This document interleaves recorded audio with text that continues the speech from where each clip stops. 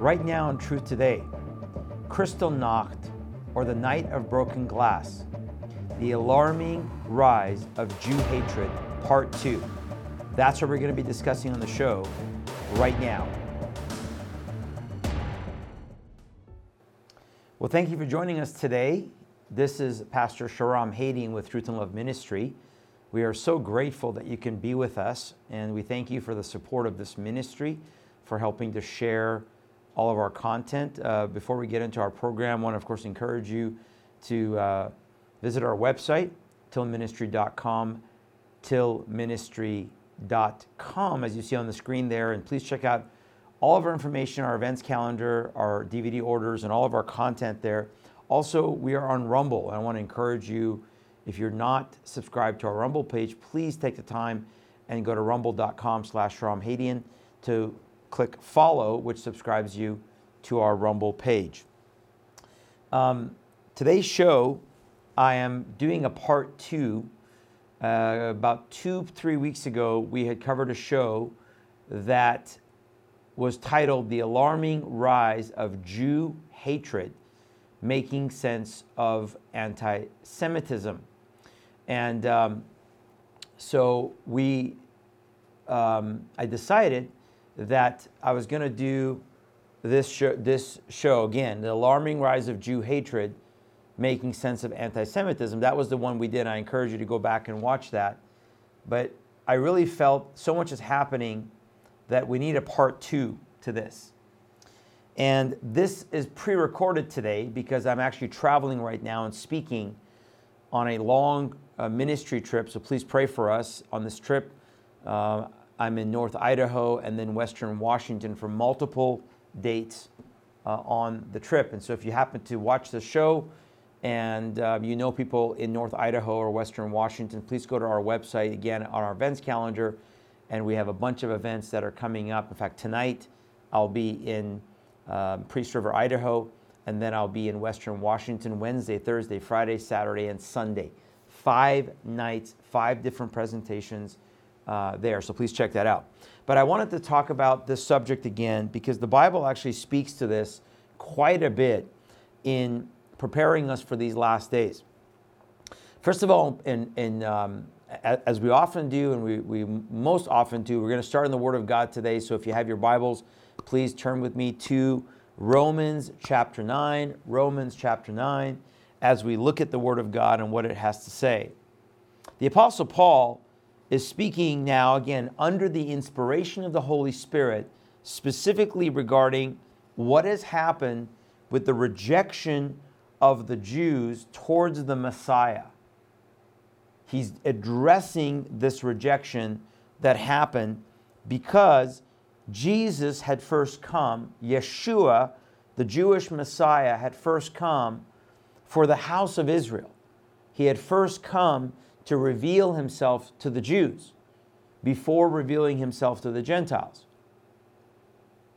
And had they not been confused about the first coming of the Lord and understanding that there was actually 2 different dispensations or different comings of the Lord, 2 different times of the Lord's coming, they would have understood that he first came to suffer before he came to conquer, or before he will come, I should say, to conquer. So we're going to pick up in Romans 9, verse 1. I tell the truth in Christ. I am not lying. My conscience is also bearing me witness in the Holy Spirit that I have great sorrow and continual grief in my heart. For I could wish that I myself were accursed from Christ for my brethren, my countrymen, according to the flesh.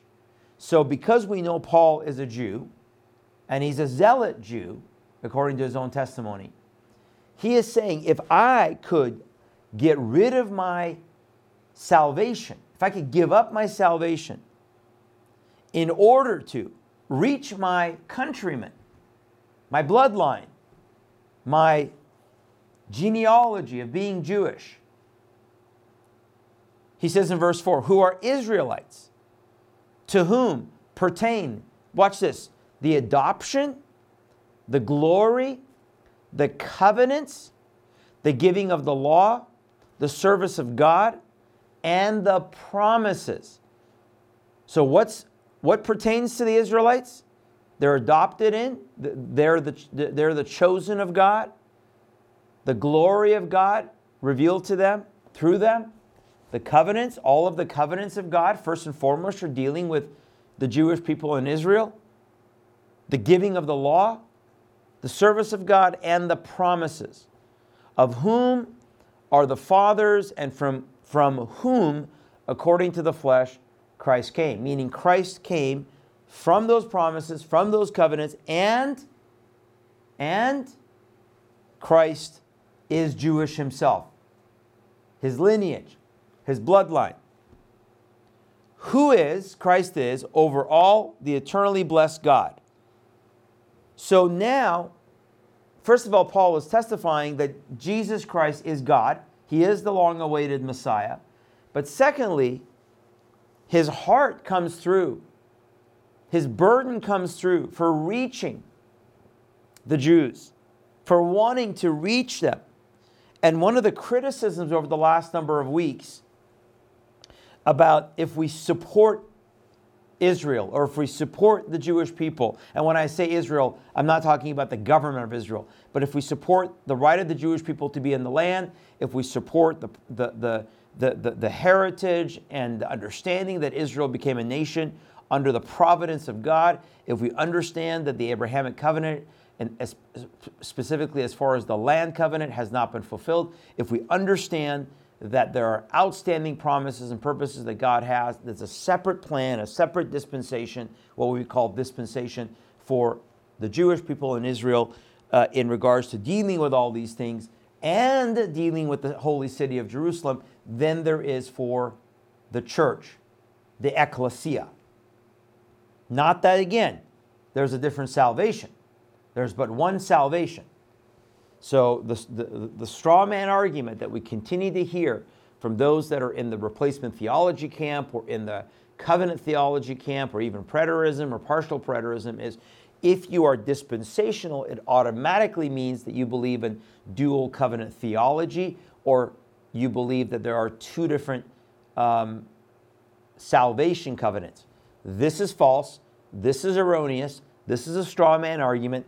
There may be a very, very, very small percentage of those who consider themselves dispensational that have that warped view. The majority of those that I know, 90+% of those that I know, 95% of those that I know that believe in dispensationalism, to believe that there's a separate plan and purpose that God has for the Jewish people, for the nation, for the land, and for the holy city of Jerusalem, which is called Zion, which is why I am a biblical or scriptural Zionist. I'm a Christian Zionist. That belief system does not mean that we believe that God somehow has a separate salvation message to the Jews. Once Christ has come, once the Messiah has come, there is but one way of salvation. The Jews must come to belief and faith in the Messiah, Jesus Christ, Yeshua. But we know that there is going to be a growing hatred, I believe, even as the day approaches. And how do we know this? Now turn with me to Revelation chapter 12. Revelation chapter 12. And here in Revelation chapter 12, it is describing the dragon, the serpent, who we know is Satan, and the woman, and that there's a war in heaven, and then Satan is kicked out of heaven. And if you pick it up with me down in verse 13, it talks about that Satan or the dragon is going to persecute the woman.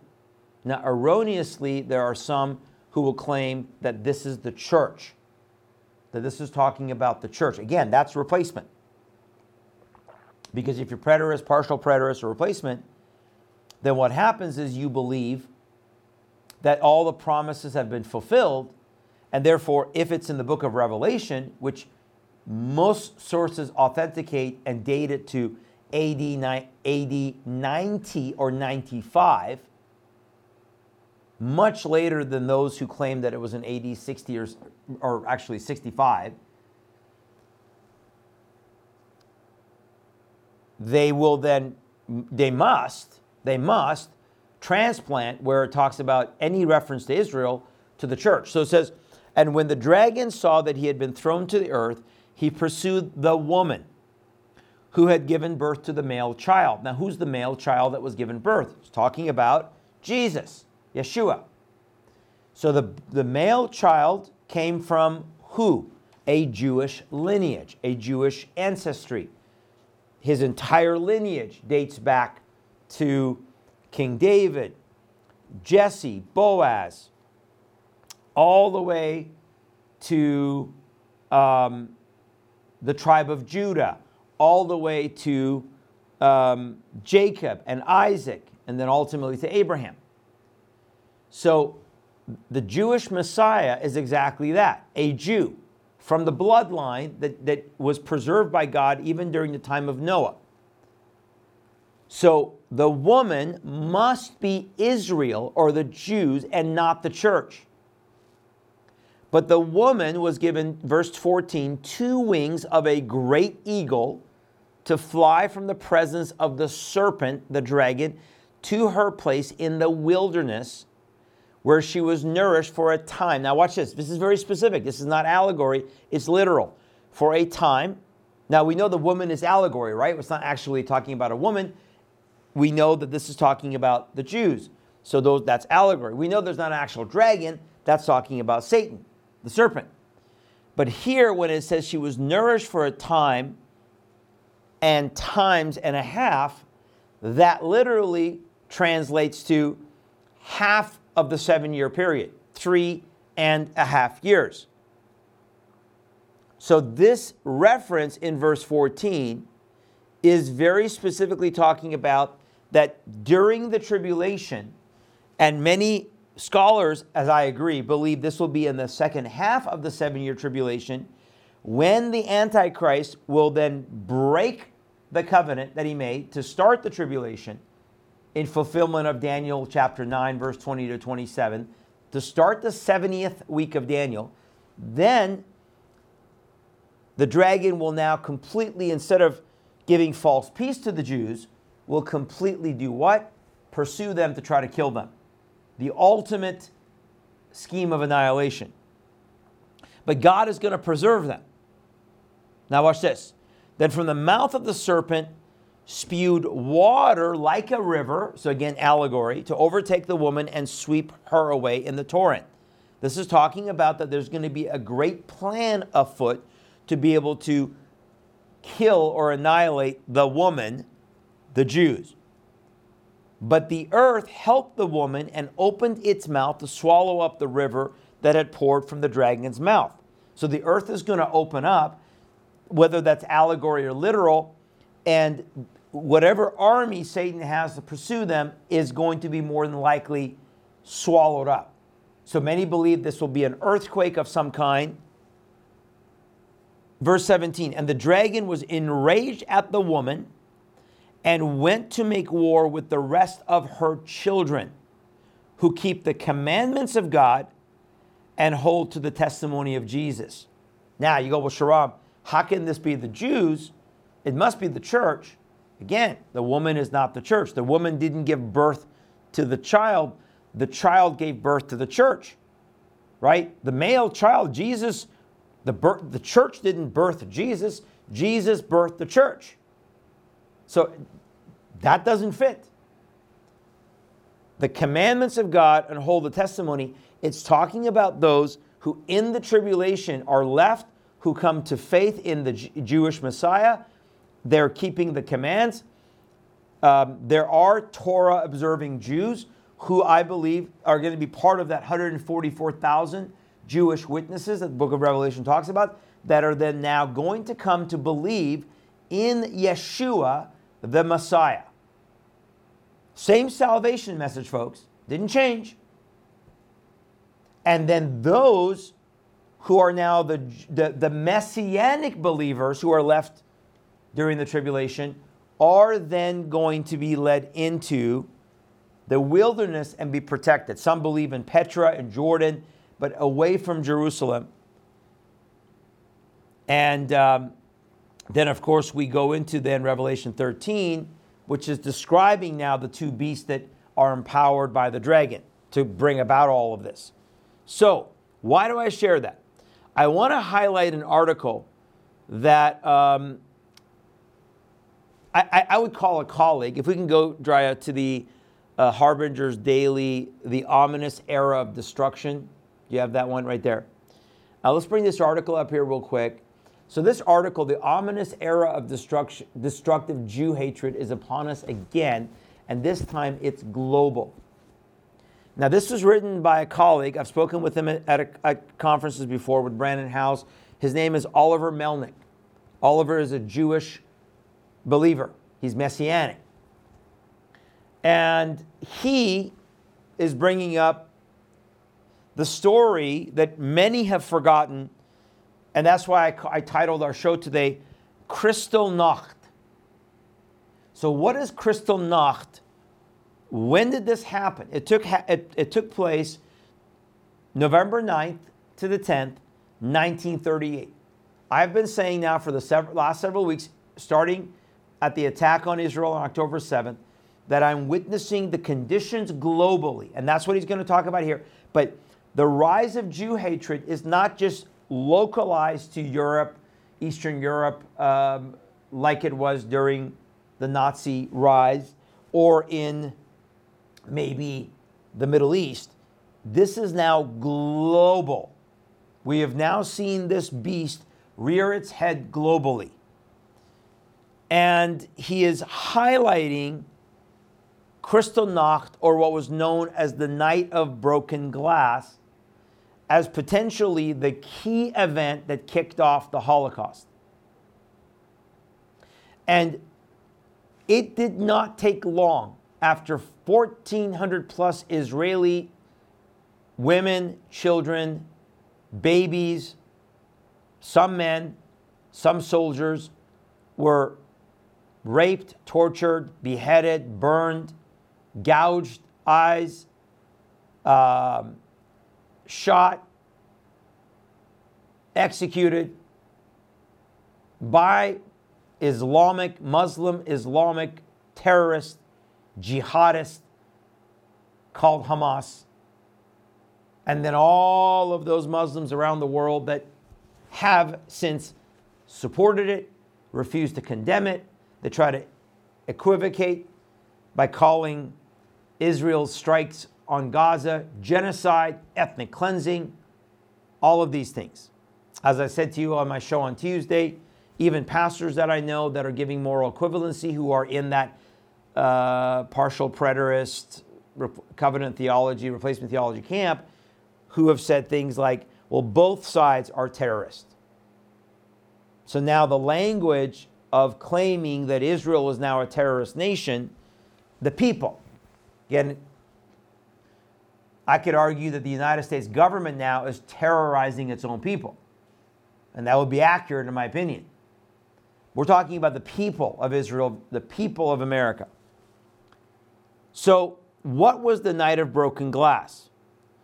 The Nazis claim that there was an assassination of a German official named Ernst von Roth, who was shot 2 days prior by a Polish teenager, Herschel Grinspan, in reaction to his parents being deported. But, as Oliver mentions in this article that you can see again on Harbinger Daily, the boycott of Jewish synagogues, of schools, of businesses, of homes, and the subsequent attacks on the boroughs, resulting in the death of over 100 Jewish people and the destruction of 7,500 properties, was extremely well planned and anything but a reaction to a death of a German official. Just like we see today. These mob protests, these mobs, they are not spontaneous. They are well organized, well planned, and have been ready to go. They were waiting for the opportunity. As a result of this one night, what was called the Night of Broken Glass. Now, this was called the November pogrom.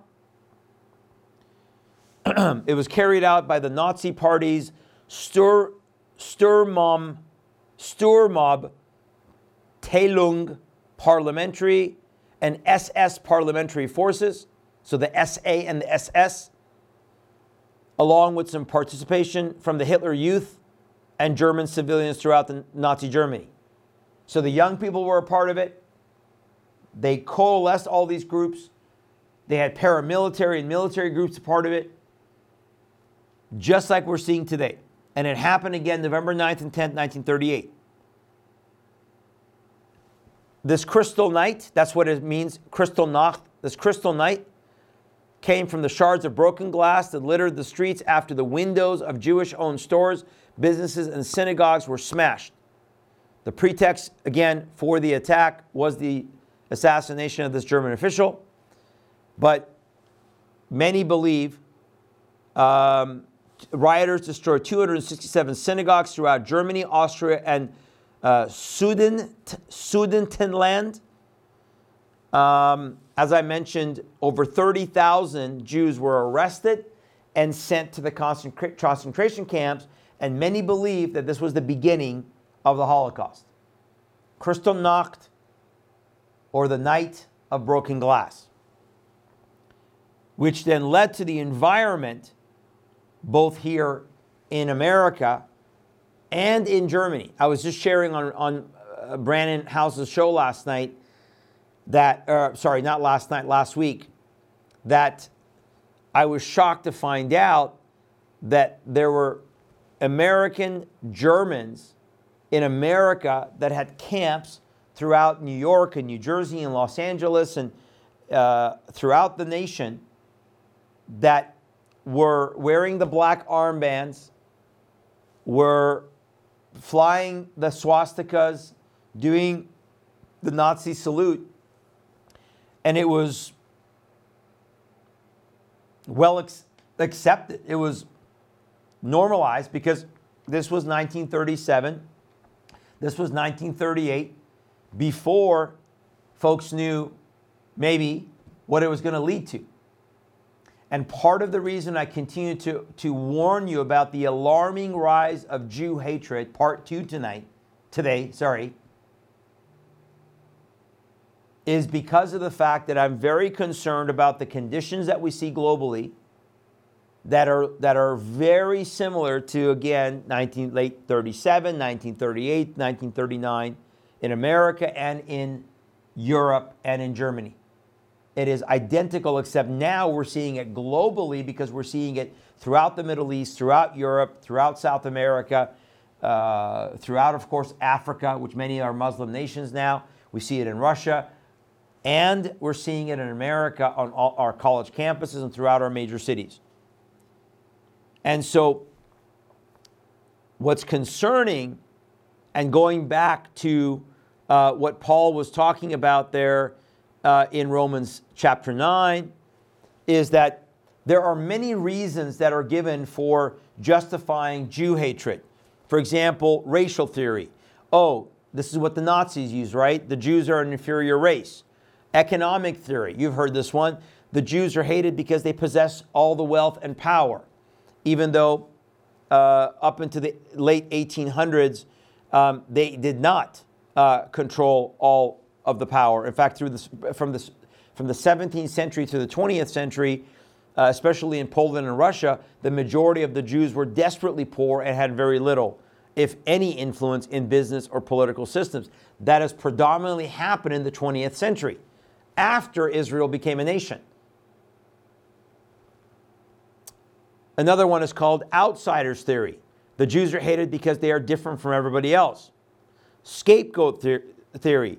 The Jews are hated because they are the cause of all the world's problems. Here's one that I'm hearing a lot recently. So concerning. It's called deicide theory. The Jews are hated because they killed Jesus Christ. They killed the deity. They killed God. And so the reason they're hated and the reason God rejected them supposedly is because they killed Jesus the Messiah, even though we know that that's not the case. The Bible makes it clear that it was the Romans who were the ones who actually killed Jesus. Now, the Jews, of course, had verbal support. They were accomplices in that sense. But it wasn't until centuries later that it became normalized for Jews to be cited as the murderers of Jesus. One wonders why the Romans are not more to blame. How come we don't blame the Pope? How come we don't blame the Vatican? How come we don't blame Italy or City of Rome? Even the Vatican came out and absolved the Jews in 1963 after centuries of persecuting Jews and persecuting Christians who were termed Judaizers. Because that was the term. If you supported Jews, if you believe in, again, biblical Zionism, you were called a Judaizer. Just like today, people are throwing around the term Zionist. You're a Zionist. You're a Christian Zionist. As if it's a horrible, horrible, terrible, sinful, satanic thing. Even though the word Zion is mentioned in the Bible over 150 times as God's love for Zion, which is Jerusalem, Israel, the Jewish people. Another one is the chosen people theory. The Jews are hated because they arrogantly declare that they are the chosen ones of God. In fact, it's very interesting because right before the beginning of the Holocaust, many Jews in Germany rejected their chosenness status. They wanted to assimilate into German culture, into European culture in the 19th century and the 20th century. Nevertheless, they still were hated and the Holocaust still happened. So there are many reasons for this hatred, folks. And this is nothing new, as I covered in that previous part 1 show. That Satan has tried to bring about the extermination of the Jews during the Babylonian reign, during the Persian reign, which we know was obviously during the time of Mordecai and Esther, during the Assyrian reign, during the Egyptian reign, during the Hittites, and of course during the Romans, and then leading up to the Nazis, the National Socialists. And he's failed every time. Why is that? Could it be that God has his hand, that he will not allow them to be destroyed because he has a plan for them? And that plan will come to full fruition at the end of the tribulation, when those who are left and those who become messianic will be preserved, as you just heard from what Paul said in Romans chapter 9. I'm sorry, in not what Paul said, but in Revelation chapter 12 that I covered, that though Satan pursues them, they will be protected by God in the wilderness. God is not finished with Israel. Romans 11 verse 26 tells us that in this way all Israel will be saved, as it is written, the deliverer will come from Zion. He will banish ungodliness from Jacob. So Jesus is not done with Zion, with Jerusalem. He's not done with the Jews, and they will be saved. Whoever is left at the end of the tribulation, many will die. Maybe the majority will die if you look at the numbers that are spelled out in the book of Revelation. So, I wanted to give you some more examples of this. Let's go through this dry up. Let's look at some of these that we're covering here. First of all, let's go to the multiple shootings at the Jewish school buildings in Montreal. Do you have that article for me, please? So here is an article back from November 9th, last week. And again, this was interesting because it was right on the 86th anniversary of Kristallnacht. So November 9th, again, as I said, 1938, November 9th and 10th, 1938. Last week, November 9th, right on that day, multiple shootings overnight at Jewish school buildings in Montreal, Quebec, Canada. 2 Jewish schools were hit by gunshots overnight. No injuries. The SPVM says they received calls at 8:20 in the morning regarding gunshots found on the front doors of a Jewish school located in St. Kevin Avenue in Cote de Negus. Bullet casings were also located. So the timing of that was interesting, right? Then we have this article, also from the Harbinger. If you can go back to me, please, before you do that. Here's this article from the Harbinger, not that one. Anti-Semitic violence across the U.S. is a warning sign of what is to come and must not be tolerated. As we broke last week, Rashida Tlaib, that you see there wearing her so-called, hold on one second, Jerry. No, hold on one second, please, bring that up. As you see her wearing her Palestinian keffiyeh, which is the support of Hamas, that's the same thing that all the jihadists wear, that is supporting Hamas and supporting Islamic Jihad and Hezbollah and so forth and so on.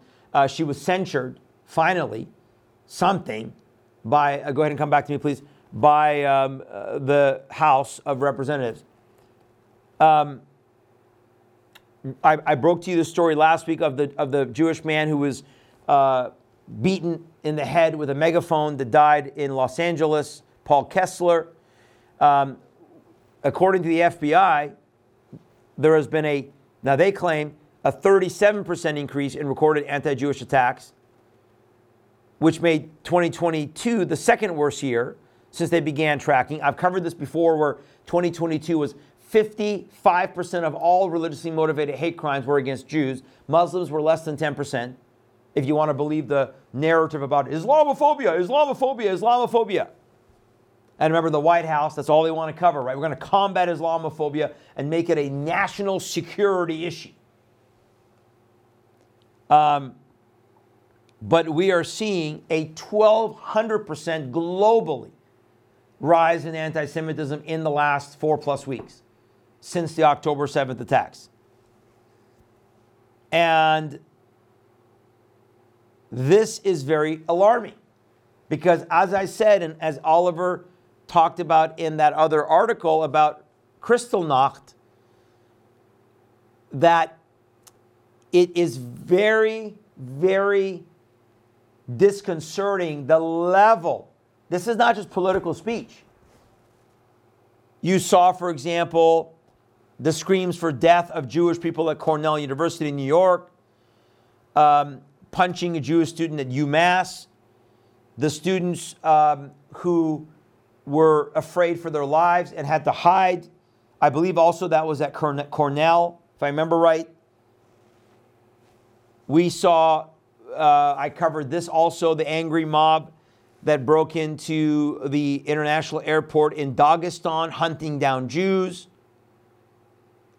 We have seen in Paris, France, and some of the suburbs, people painting Jewish Stars of David on buildings and private residences to identify, just like the Yellow Star during World War II, to identify where Jews live.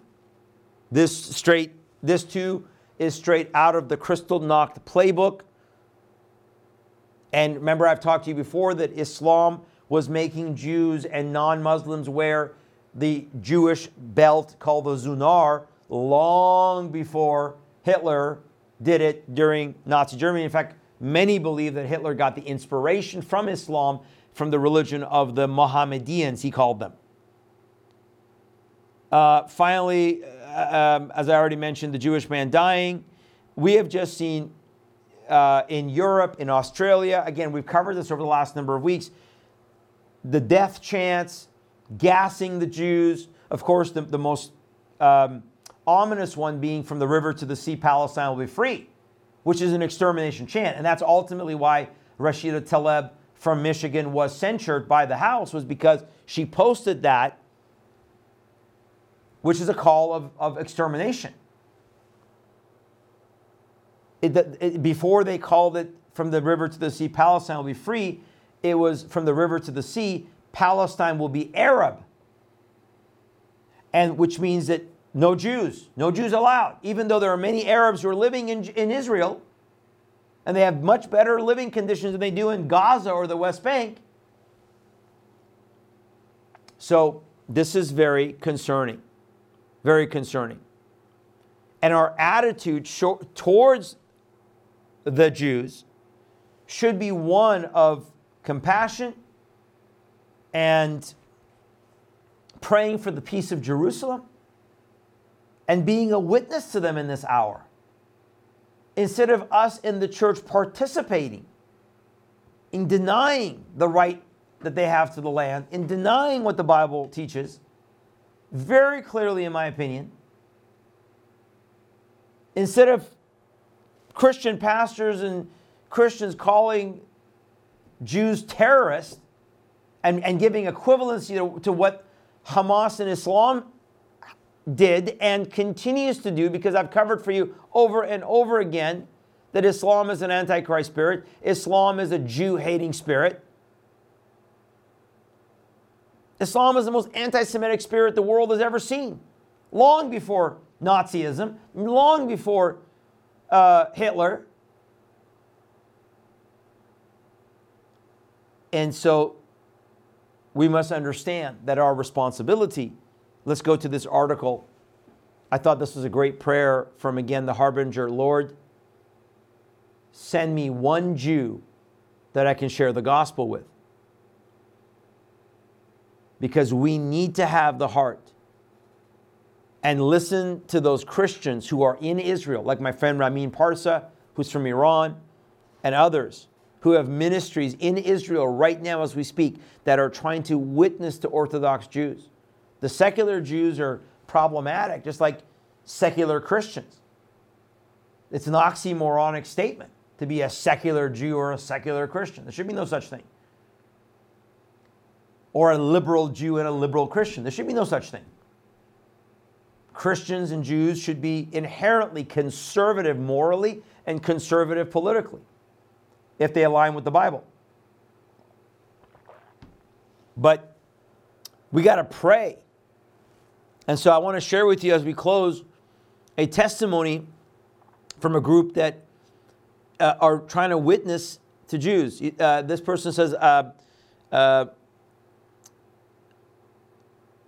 well, I guess the person is Reuven Doron. Reuven demonstrates the power of one Gentile praying to impact the life of one Jew. And here's the story. I was born in Israel and served in the Israeli Defense Forces as Special Forces Commando. When my enlistment was up, I decided to go to America and attend school, seek my fortune and sow my wild oats. To support myself, I picked up a few side jobs and launched a school for Hebrew. What I did not know is that one of my Hebrew students had been praying every day for many years. Lord, send me a Jew. Send me one Jew that I can share the gospel with. When this man realized how arrogant and obstinate I was at that time, his prayer changed to, Lord, send me a different Jew. This one cannot be the right one. Believe me, I've talked to some Jews who are very obstinate, just like I've talked to many Muslims who are very obstinate. When our hearts are hardened, we're obstinate. But God knew differently. I was the right one, and his stubborn prayer of faith had been answered. Eventually, that Christian man rose to the challenge and began sharing with me about his faith in the Jewish Messiah, Jesus, or Yeshua in Hebrew. I put up strong opposition, but the powerful testimony of God's love and faithfulness eventually made me jealous. Isn't that what the Bible says? Exactly what the Bible says. That as Christians, our love of Christ should make the Jews jealous to lead them to Christ. This is not the time to be hating on Jews. Never is the time, but especially now, as there is an opportunity for us to stand and say, we love you, we're praying for you, and we love you enough to tell you the good news about your Jewish Messiah. It goes on to say, to make me jealous and send me into a season of prayer and fasting to find out who is this amazing Messiah of Israel. Dramatically, I was born again and started a life of faith in Yeshua. Today, I am the director of Sar El Academy and Ministry Relations. Sar El is the faith-based Israeli tour company led by Messianic believers that coordinates pilgrimage tours for Lamb and Lion Ministries. I have the privilege of serving the Lord as an avid advocate for the gospel to Jew and Gentile alike. Amen? Amen. And so this is how we have to pray. This is what we should be praying for. Praying for the love of the Jewish people. How many times have I said to you that as much as I am so adamantly against Islam and its perverse evil ideology that is an antichrist spirit, I do not ever want to allow my heart to become hard-hearted towards Muslims. I want to love them enough to share the good news with them. In the same way, I don't ever want to become hard-hearted as I see many Christians doing. Even if you believe that God has finished his promises, you should not be hard-hearted towards Jews and to supporting them at a time when they have been shocked with the worst attack in Israel since the Holocaust, the worst death toll, the equivalent of 50 to 60, more than 60,000 Americans if you look at our population versus their population. There are still 200 and something, 20, 30 hostages in Gaza as we speak. And when we see this blatant Jew hatred, vile, open, there's no hiding it. And when we see our government protecting Muslims, giving carte blanche access to Muslims, putting Muslims in the highest positions in our government, Department of Homeland Security, the FBI, the Justice Department, national security apparatus. When we see those things, it should be a greater clarion call for us to stand and to go the opposite spirit of this Jew hatred, which is to love enough the Jewish people, to pray for them, to support their right to the land, biblically speaking, and to pray that God will bring Jews into your path to share the gospel, the good news of Yeshua HaMashiach. Thank you for being with us on the program today. If you want to support our ministry, please prayerfully consider a one-time secure donation via our website, tillministry.com/donate is the link. If you want to make a check and mail it in, please visit our website here on that same page. You see the address, P.O. Box 4523, Maryville, Tennessee 37802. Please make checks out to Truth and Love Ministry or Truth and Love. And if you prayerfully want to consider then joining us on a monthly basis, you can be a part of our Gideon Army of 300 who commit to praying for us and donating on a monthly basis. Thank you to all of you who support this work, support this ministry. And as I mentioned again, please visit our events page as we have other events coming up later this week in Western Washington and tonight in North Idaho. Also, please check out our church page, tillministry.com/church, as we are about to launch our public services in December. December 3rd will be our first Sunday night public service. And we are about to launch our house church network starting here in East Tennessee early December, and our reach in other parts of the country as well as the Lord leads. Thank you for being with us today. This is Pastor Sharab Hadian saying, Lord bless you. Pray for the Jewish people. Pray for the peace of Israel and Jerusalem, and pray that God will use you boldly in these last days. Let's stand and not buy into the lies of the enemy. God bless.